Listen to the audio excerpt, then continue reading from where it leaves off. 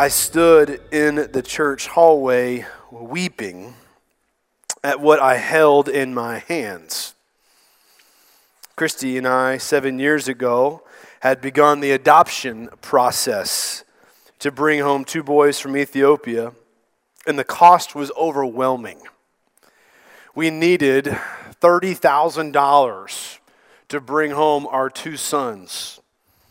And at that time and in that season of life, as we're trying to make it as a young couple with not a lot of money and trying to work our way through seminary, it was just an insurmountable mountain that we thought only God is going to be able to provide for this. Well, there was a young family in our church that approached me, and they weren't wealthy by any means. And they walked up to me one Sunday, and they handed me a check.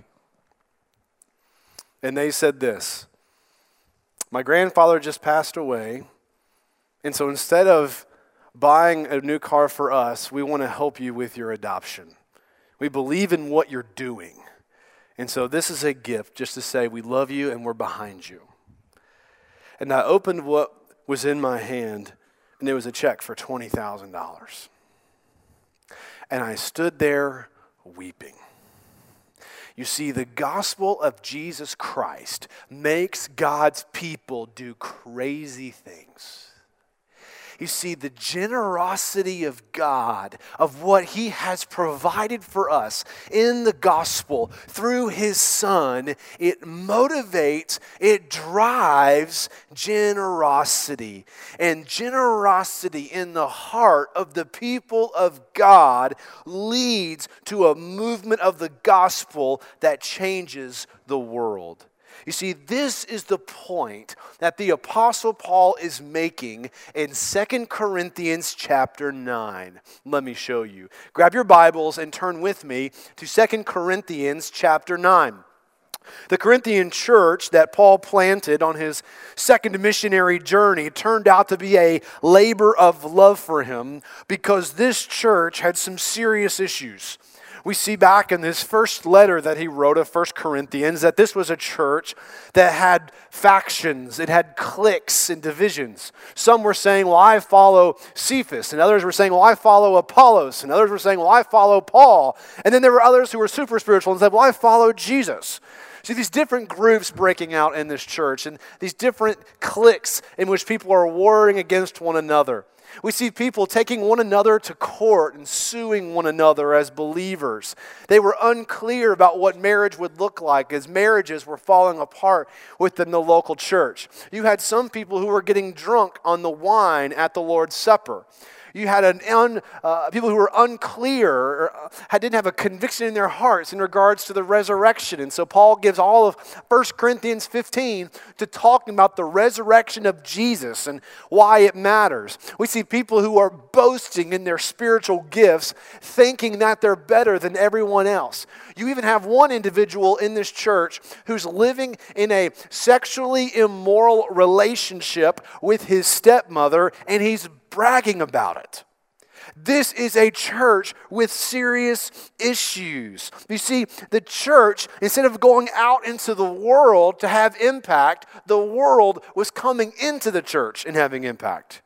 And yet, even with all of these issues in the Corinthian church, and all of the issues that come with every church since Acts chapter 2, the truth remains. Jesus loves His bride, the church.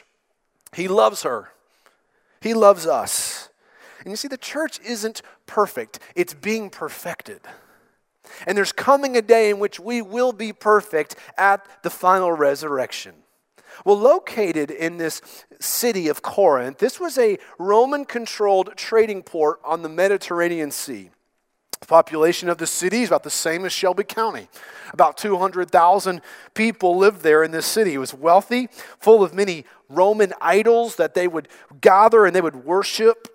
And the city was in desperate need of healthy churches that would preach the life-changing gospel of Jesus Christ.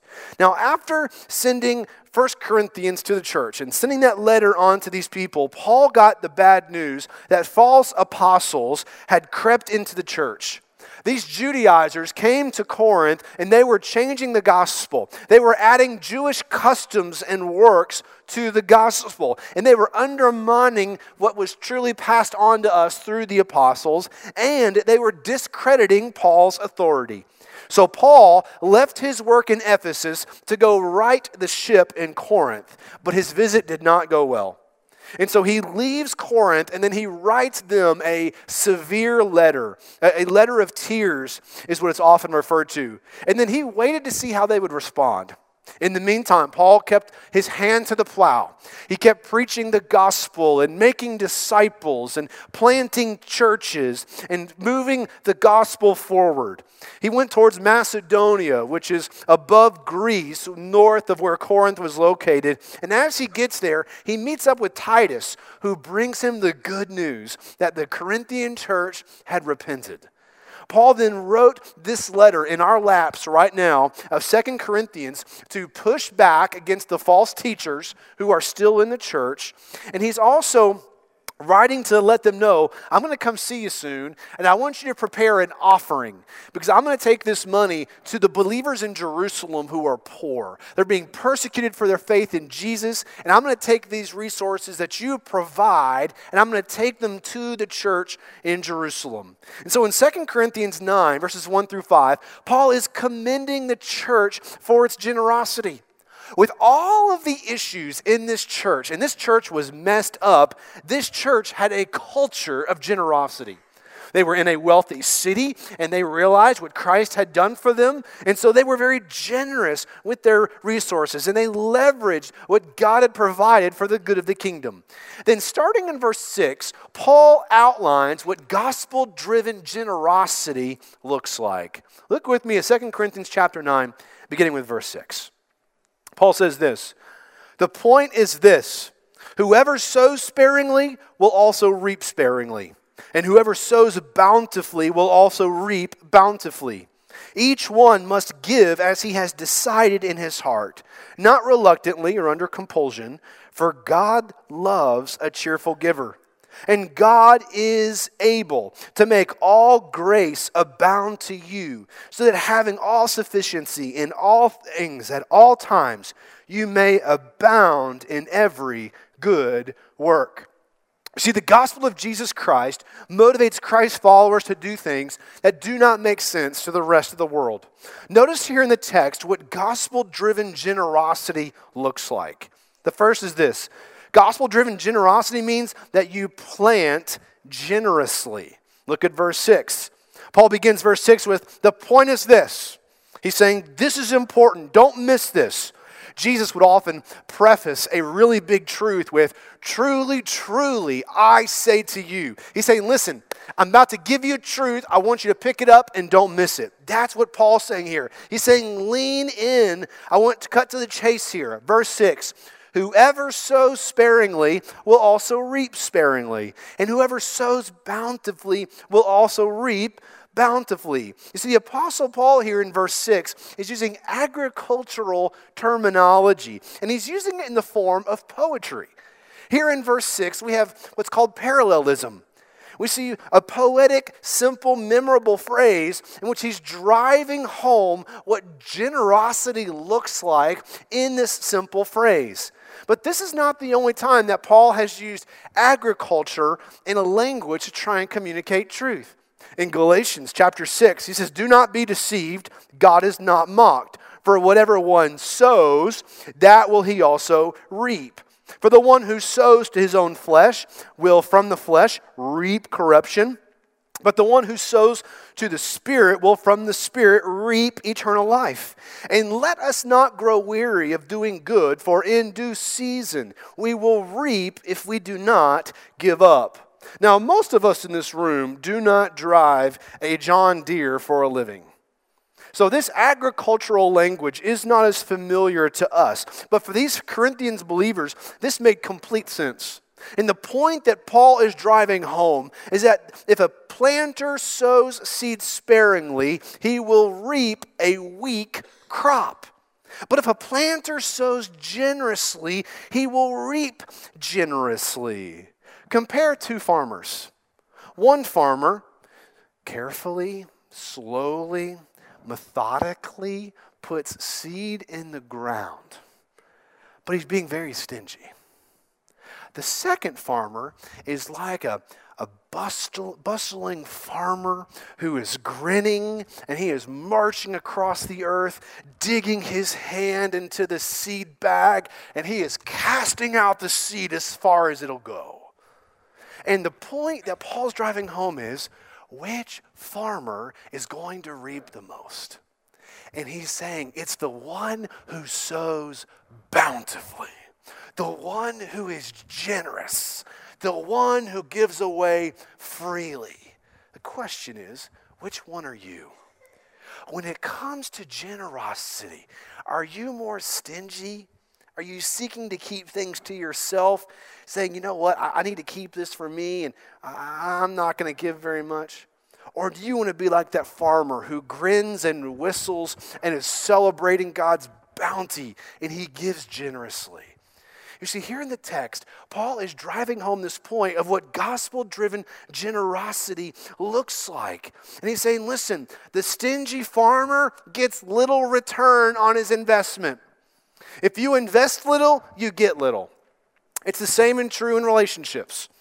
In your relationships with those around you, whether it's a spouse or grandchildren, whomever it is, if you don't spend time and don't give emotional energy, you're not going to get much back. It's going to be a weak relationship. But if you sow lots of energy and lots of time and you invest your heart into people, you're going to reap a very beautiful, rich, bountiful relationship. If you sow little effort into your studies as a student, don't be surprised that when test time comes, you're going to reap sparingly. You're going to get bad grades. But the opposite is true. If you sow, if you invest, if you pour your life into your studies, it's not just true in relationships or in studies, but it's also true in regards to your body. If you sow bad food and you're lazy and don't work out, you're going to reap an unhealthy body. But if you sow good food and you exercise and take good care of yourself, it's amazing how you will reap a bountiful effort. Well, that's what Paul's driving home when it comes to finances. Is which farmer do you want to be? The one who gets a little return on investment or the one who gets a big return on investment? James was a successful businessman from early on in his life. He worked hard, he thought outside the box, and over time, he gained a significant amount of wealth. When the Great Depression hit, he lost the majority of his wealth. God humbled him. And the Lord used that season in his life to draw him to himself. From that point, James made the decision, I am going to be generous with anything that God gives to me. Up to the point where at a certain point in his life, he worked his way up to it. 90% of his resources he gave away and 10% he kept to himself. That man is J.C. Penney. A man who said, I'm going to be generous. Now you're sitting there thinking, well, Kenneth, if I had $240 million a year, I'd be generous too, right? Right? Like, that would be pretty amazing. But what's interesting is he made the decision while he was still poor. It's not primarily about the dollar amount. It's primarily about what's in your heart. You and I will probably never have wealth of a man like that, but when the gospel transforms your heart, you can't help but be open-handed with what God has provided. Why? Because generosity begins at the cross. God gave us his best. He was generous by giving us his one and only Son, Jesus, who bled and died on the cross for your sin, so that the moment that you believed upon Jesus, the moment you gave your life to Christ, his grace overwhelmed your heart. And when your heart rightly sees what God has done for you in the gospel, you are then motivated to be generous in every area of your life.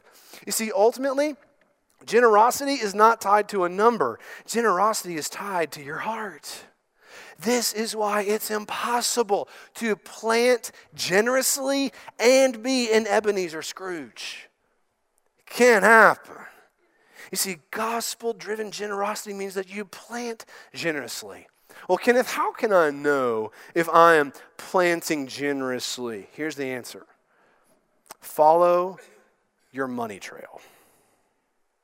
When you follow where you spend your dollars, you will see what you love. Because Jesus says in Matthew 6:21, where your treasure is, there your heart will be also. So gospel-driven generosity means that you plant generously. But number two, I want you to see that gospel-driven generosity means that you plan accordingly. Verse 7. Paul says, each one must give as he has decided in his heart. As Paul is calling the Corinthian church to generosity, he's not calling for erratic or compulsive giving. You see, he's connecting giving to a pre-planned decision from the heart. Okay, it's purpose in the heart, meaning it's voluntary and it's intentional. This is where planning and preparation play a role in godly stewardship. As God has called us to be stewards, we are managers of His money. We are to exercise dominion over how we spend every dollar. In Genesis chapter 2, God gave Adam the responsibility of exercising dominion over creation. Genesis 2:15 says this, the Lord God took the man and put him in the Garden of Eden to work it and to keep it. You see, man was created by God to exercise dominion, to rule over creation. So much so that God indeed gave Adam the responsibility of naming the animals. That is a position of authority in which he is exercising dominion over creation. Well, as image bearers, as those who are made by God to reflect God and what He is like, you and I fulfill that Genesis 2 mandate of exercising dominion over creation by naming every dollar that comes under our authority.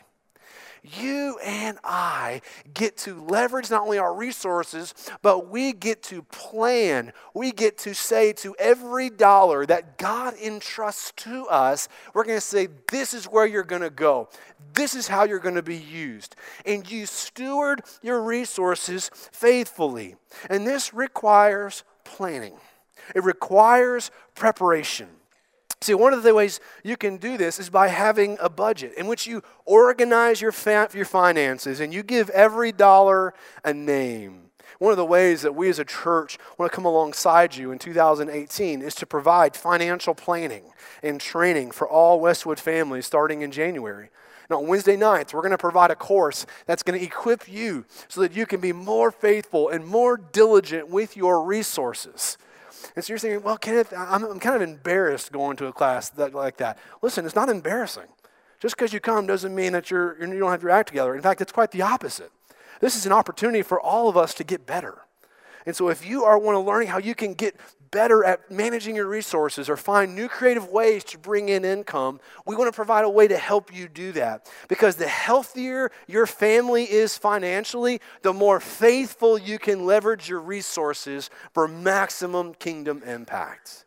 But it requires planning accordingly, planning ahead, deciding in your heart, this is what we're going to give. I also want you to see number 3. The gospel-driven generosity means that you give cheerfully. Verse 7, Paul says, not reluctantly or under compulsion, for God loves a cheerful giver. You see, God is desiring for us to be joyful in our giving. It's a joy. It's not a burden. It's not a have to. This is a get to. We get to join God and financially undergirding the work of what He's doing in the world. This is why Paul tells the Corinthian church that giving should not be done with reluctance or under compulsion, meaning we don't give because we have to. We don't give due to legalistic rules or regulations. Our attitude should be, yes, I want to give. I get to be a part of advancing mission, of advancing the gospel, undergirding the work of the church so that the name of Jesus can be high and exalted both locally and globally. You see, that word for cheerful is the same word where we get the word hilarious. It's a giving without restraint. It's just a hilarity. It's just a joy that overflows out of your heart because of Jesus.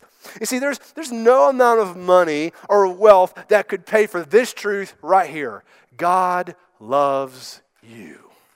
He loves you. But what's amazing is not only that God loves you, but also he shows special favor, special love, verse 7, for those who give cheerfully. And it's not a have to. It is a joy to financially invest in the sake of the gospel. And here we see gospel-driven generosity is a motive of the heart in which you give out of the overflow of what God has done for you in Christ. Which means giving shouldn't be with sorrow or with grief or remorse or regrets. There's no compulsion. There's no legalistic external pressures. Giving is an opportunity for joy-filled worship in which you say to the Lord, I love you. Thank you. I praise you, Jesus, for what you have done for me. Because God loves hilarious, joy-filled givers. Fourthly, we see the gospel-driven generosity means that you watch God provide. Verse 8.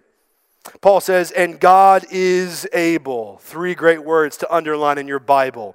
God is able to make all grace abound to you, so that having all sufficiency in all things at all times, you may abound in every good work. Paul is pointing to the ability of God to make his grace abound to those who trust him. And in turn, he will provide you with what you need so that you may continue to do good works for his glory. God is able to make all grace abound to you, namely, what you have sown, you will reap back. Don't miss that truth. So that you can generously give all the more. Paul is saying that if you show yourself faithful in leveraging your resources for kingdom advancement, God will provide for you in such a way that you can continue to be a bigger blessing to others. So let's say it another way. If you plant generously, if you plan accordingly, and if you give cheerfully, you will always have what you need. Now notice, you will not always have what you want. That's something that we get very confused in our culture. Want versus need. It's a conversation I have with my children frequently. That's a want, not a need, bro. So let's be clear here, all right? Prosperity preachers falsely teach that when you fill their pockets with money, God will bless you with such wealth that you can go buy a bigger house, nicer cars, and more bling for your ring. But that word of faith, name it and claim it, heretical teaching is not what the Bible teaches. When you see these charlatans on TV, turn it off. When you see their book in the store, do not buy it.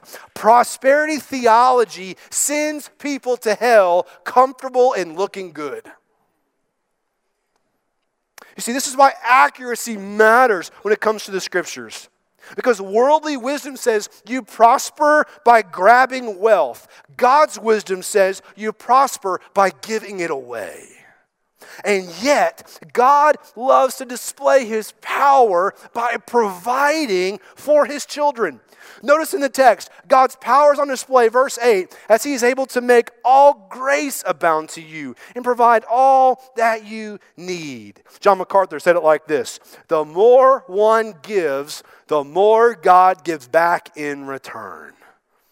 God loves to put his power on display by providing for his children who step out in faith and trust him.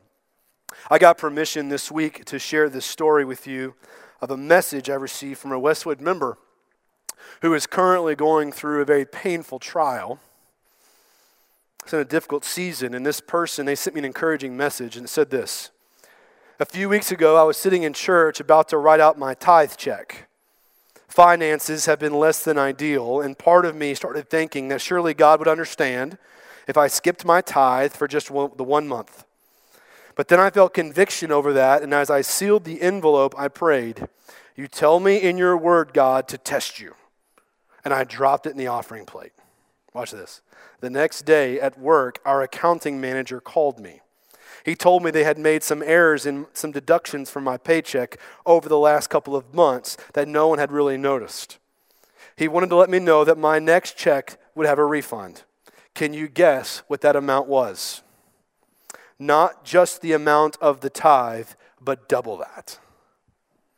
They then said this, test him and know he is good and he is faithful.